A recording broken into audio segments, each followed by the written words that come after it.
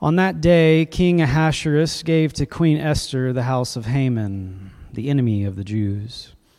And Mordecai came before the king, for Esther had told what he was to her. Then the king took off his signet ring, which he had taken from Haman, and gave it to Mordecai. So Esther set Mordecai over the house of Haman. Then Esther spoke again to the king. She fell at his feet, weeping and pleading with him to avert the evil design of Haman the Agagite and the plot that he had devised against the Jews.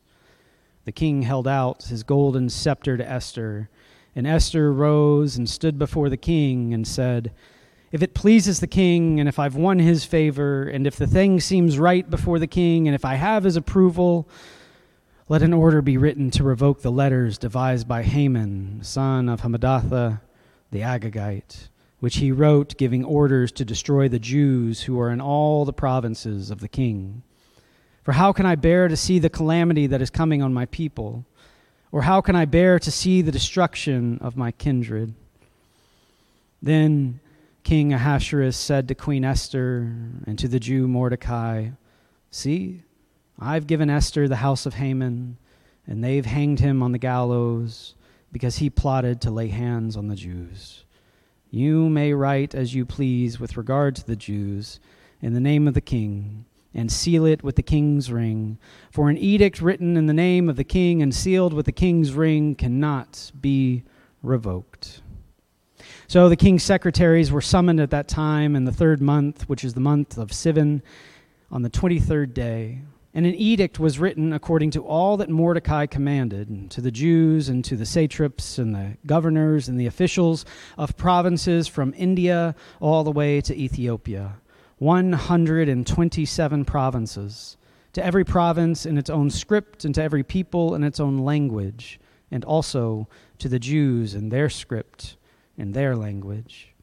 Mordecai wrote letters in the name of King Ahasuerus, sealed them with the king's ring, and sent them by mounted couriers, riding on fast steeds bred from the royal herd.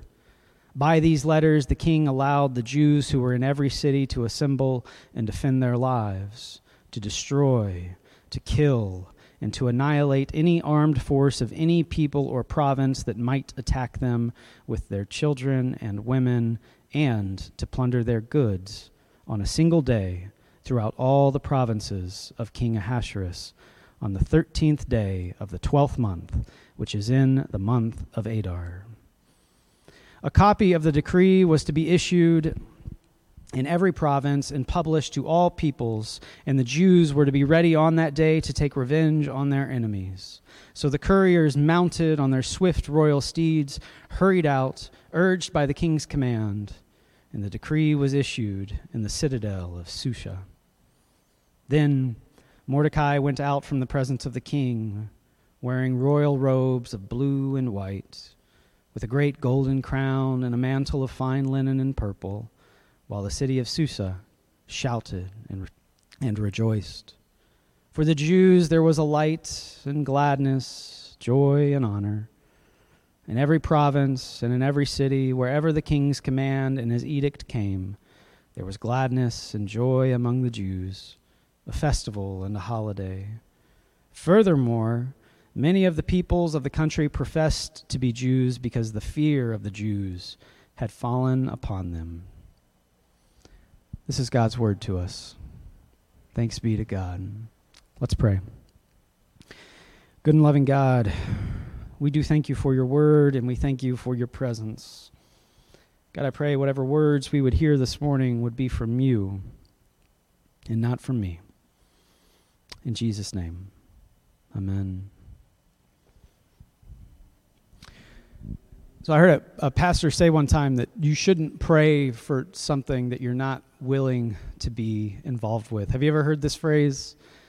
You might have heard it on social media this week. Don't pray for something that you're not willing to be involved in. And I really wish I would have taken his advice. That a couple of weeks ago, Sarah and I were having kind of a family meeting.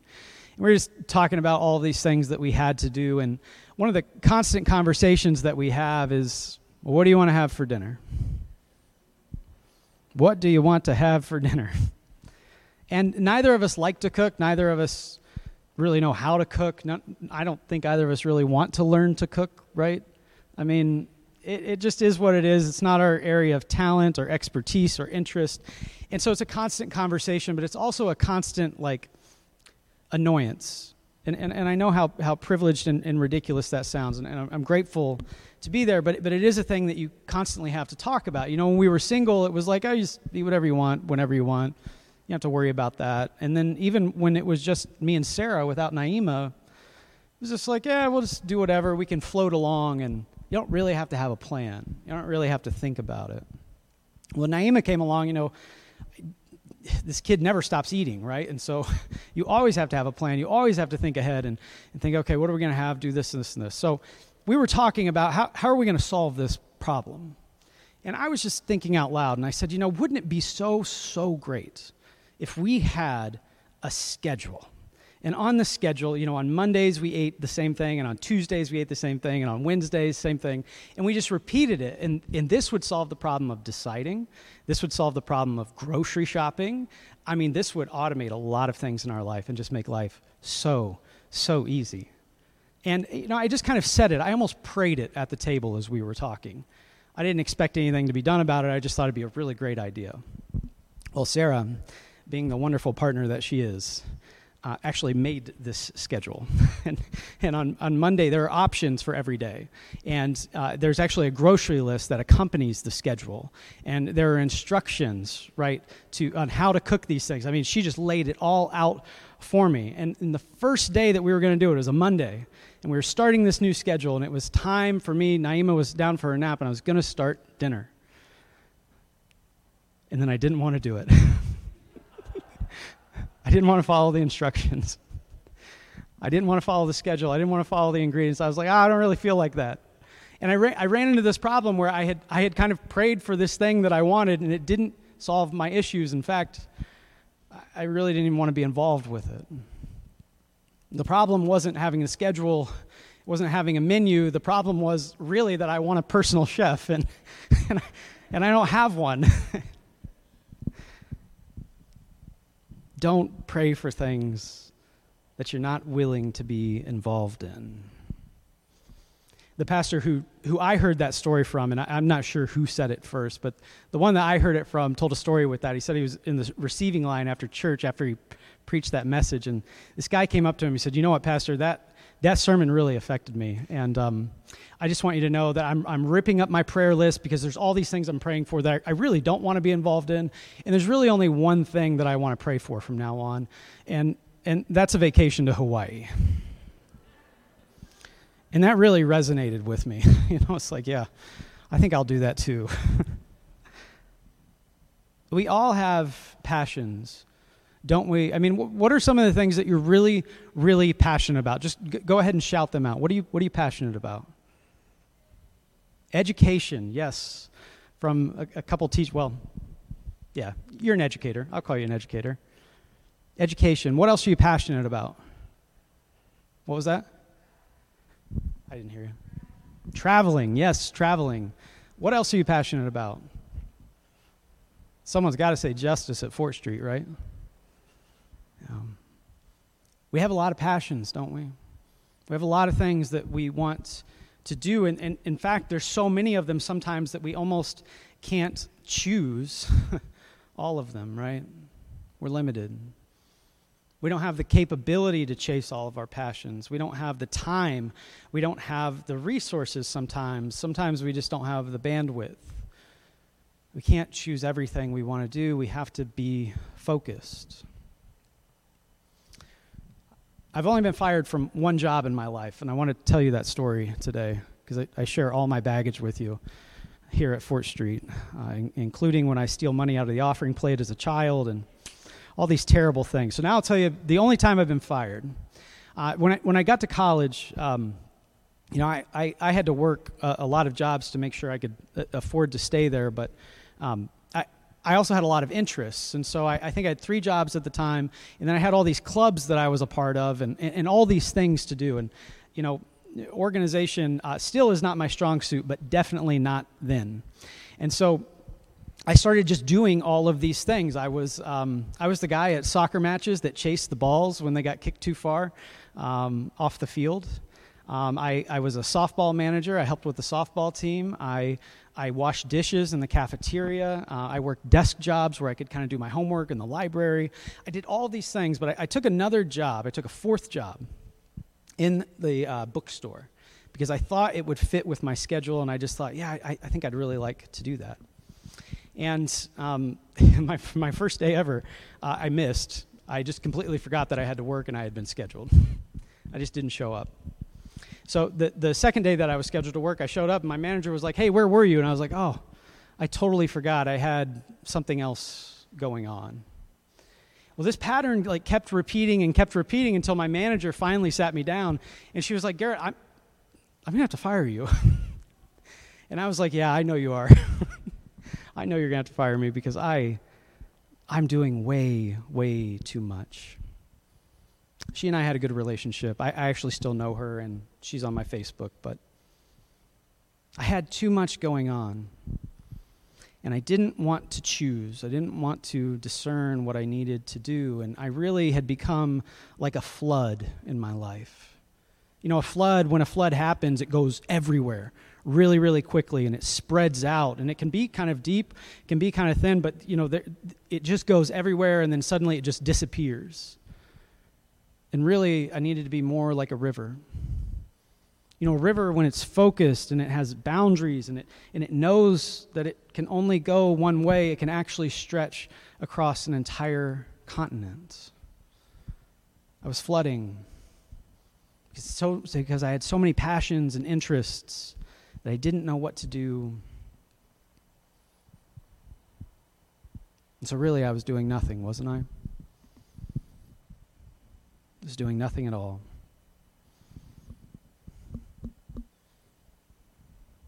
I needed to be a river when I was a flood. In our text for today, we started in chapter 8, but I want to catch you up, especially if you haven't been here for part of the Esther series. The last time I preached, I talked about what I would call the climax of the story, and it's in chapter 6. But through a series of coincidences, Haman, the bad guy in the story, is found out by the king. And Haman's a bad guy because he got really, really mad at Mordecai because Mordecai wouldn't bow down to him. Mordecai won't bow down to him for religious reasons. He won't bow down to anybody. And Haman took this as an affront not just to himself, but to the throne. And so Haman told the king that there was a group of people, even though it was just one, that was disruptive, rebellious, against the throne of the king. And the king should have all of these people eradicated from his kingdom. And the king, being who the king is, the king is drunk party boy that, doesn't really care about anything other than pleasure. He says, yeah, okay, you can write that decree. Well, later on in the chapter, if you remember this, the king finds out that Mordecai, the one who is scheduled to be killed first among all of these people, actually saved the king's life. And the king's like, we've got to honor this guy. And so they honor him, and then it comes out at a banquet that Haman is actually against the king, and pretty soon Haman is killed. He's hung on the gallows in some versions, and other versions he's put on a pike that was actually meant for Mordecai. And it's the climax of the story, but the story hasn't fully resolved yet. Because while the bad guy Haman is taken out, and Mordecai is going to be saved, there's still these series of laws that Haman had drafted while he was in power to make sure that all the Jewish people would be eradicated.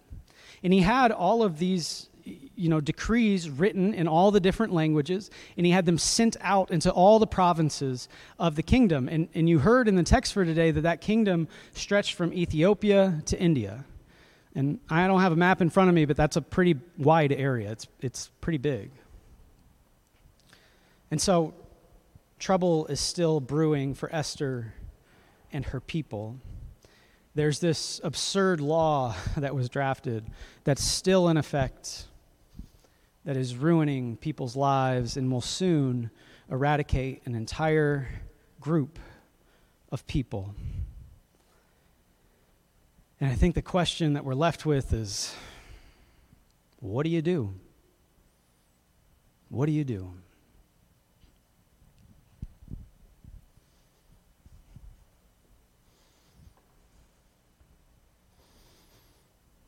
We know something about absurd laws in this country, don't we? Yes, we do. Thank you. Do you know that an 18-year-old can buy an assault weapon, but not a beer? I'm sure you saw that in social media this week. Did you know that an 18-year-old can buy an assault weapon, but they can't rent a car? You have to be 25 years old to rent a car in this country. And that's because insurance companies and car rental companies don't want to pay the liability for someone that's under 25 to drive their vehicles because it costs them too much. It's too inconvenient. It gets at their bottom line a little bit more than they would like. And so it's been outlawed. But you can wield a weapon. You're not safe enough behind the wheel of a motor vehicle that you rent, but you can pull a trigger. You can have as many guns as you want because this is a free country. You know that an 18-year-old can go to war and kill other people, but they can't smoke a little weed? You know they can't even go, you're not even allowed to go on websites that advertise marijuana or alcohol in this country until you're 21 years old. But boy, you could buy a rifle.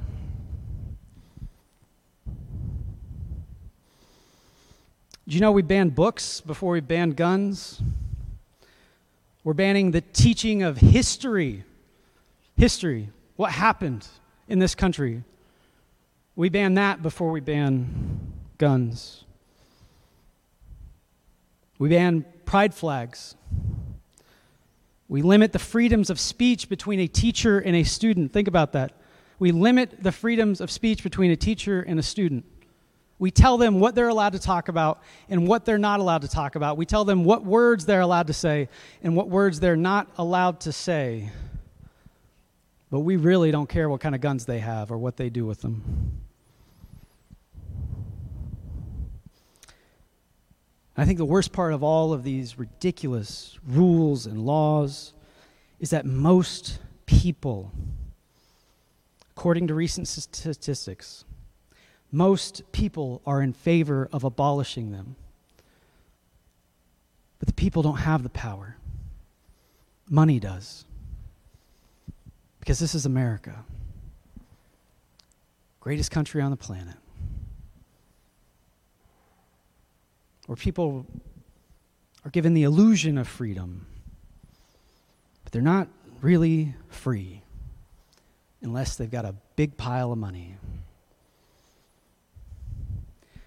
So the question is, what do we do?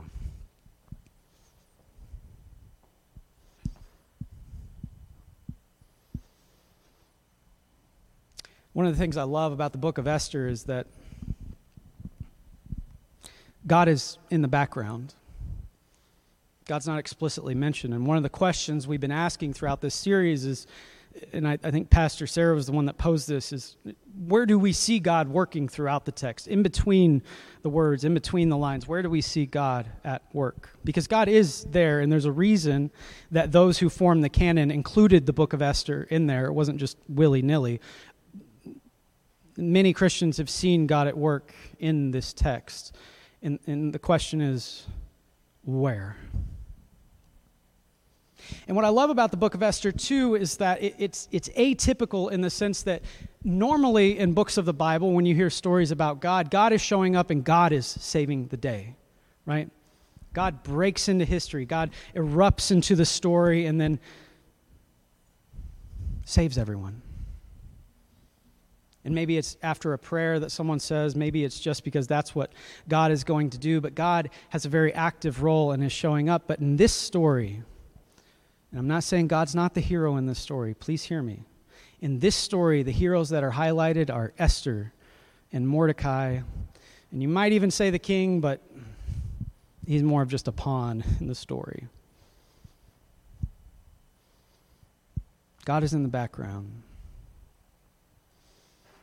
Esther and Mordecai have to do something because this absurd law that's going to ruin their entire group of people is going into effect whether they like it or not. So even though they've gotten rid of the bad guy, they still have work to do. And so Esther goes to the king, and you heard this in our text for today.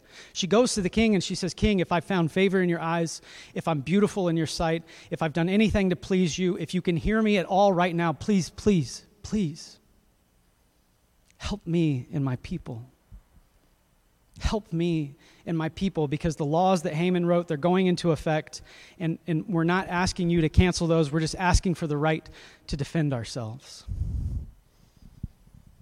And the king, being the king, he's not going to do anything to fix it. He just hands the royal scepter and says, "Yeah, sure, do whatever you need to do. I'll bless it. And here's my signet ring, put my stamp on it, and that will make it law." And so then Esther and Mordecai, they get together, and so they've got the permission, and then they have to organize. They organize all of these scribes to get together, and they say, okay, we need all these scribes to start writing this new law. And the new law has to sound like this, and we need that new law written in the language of all these different people, because we have 127 provinces that we're dealing with, and we have all of these groups of people, and our people, the Jews, they're spread out all throughout this kingdom, and they're all threatened. And so they go to work and they organize these scribes and they mobilize them, and then pretty soon these decrees are going out by horseback, and they're going to all of the provinces. And Esther and Mordecai are going to save the day.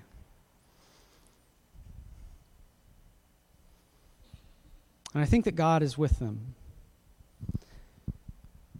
But another thing I really love about this story in Esther is that they don't pray that God would save the day for them. In fact, I think one of the only times prayer is mentioned in the entire book of Esther is when Esther asks the people at the beginning of the story and asks Mordecai, "Would you fast and pray with me? Fast and pray with me because I'm getting ready to go to the king and I need the strength and the courage." So prayer is not an answer to all of our problems in the book of Esther. Prayer is preparation to do the work that God is calling us to do. Prayer is not a salve that we put over the things that we don't want to deal with, that we want God to take care of. Prayer is the thing that gives us the breath that we need so that we can go do the things that we know need to be done in this world.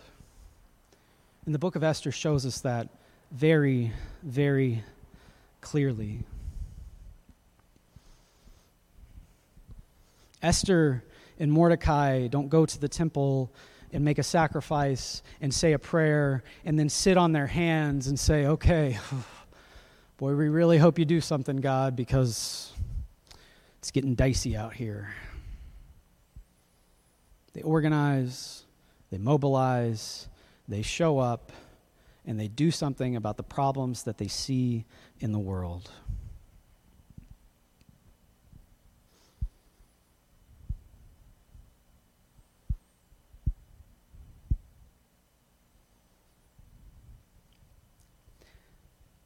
Y'all might have a lot of passions.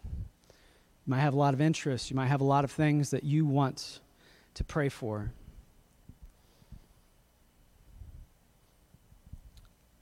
But you really shouldn't pray for things that you're not willing to be involved in.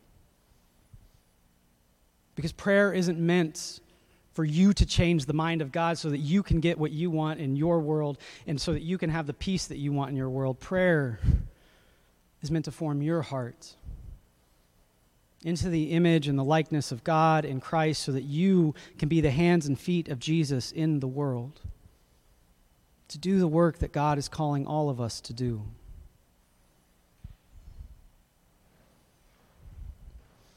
And so as we see tragedy after tragedy in this country, as we see tragedy after tragedy in the world, maybe we need to rethink how we pray and what we think about prayer.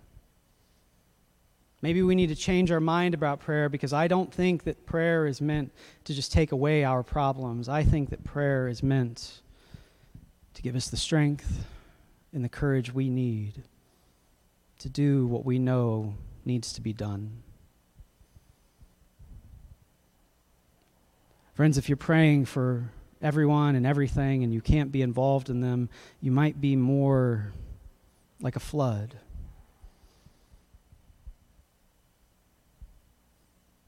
And if collectively as Christians we're just a giant flood, we're going to dry up one day and we're going to disappear. But if we focus ourselves, we set boundaries, if we figure out where we're going and what we need to do, we can go pretty far, can't we? Let's pray.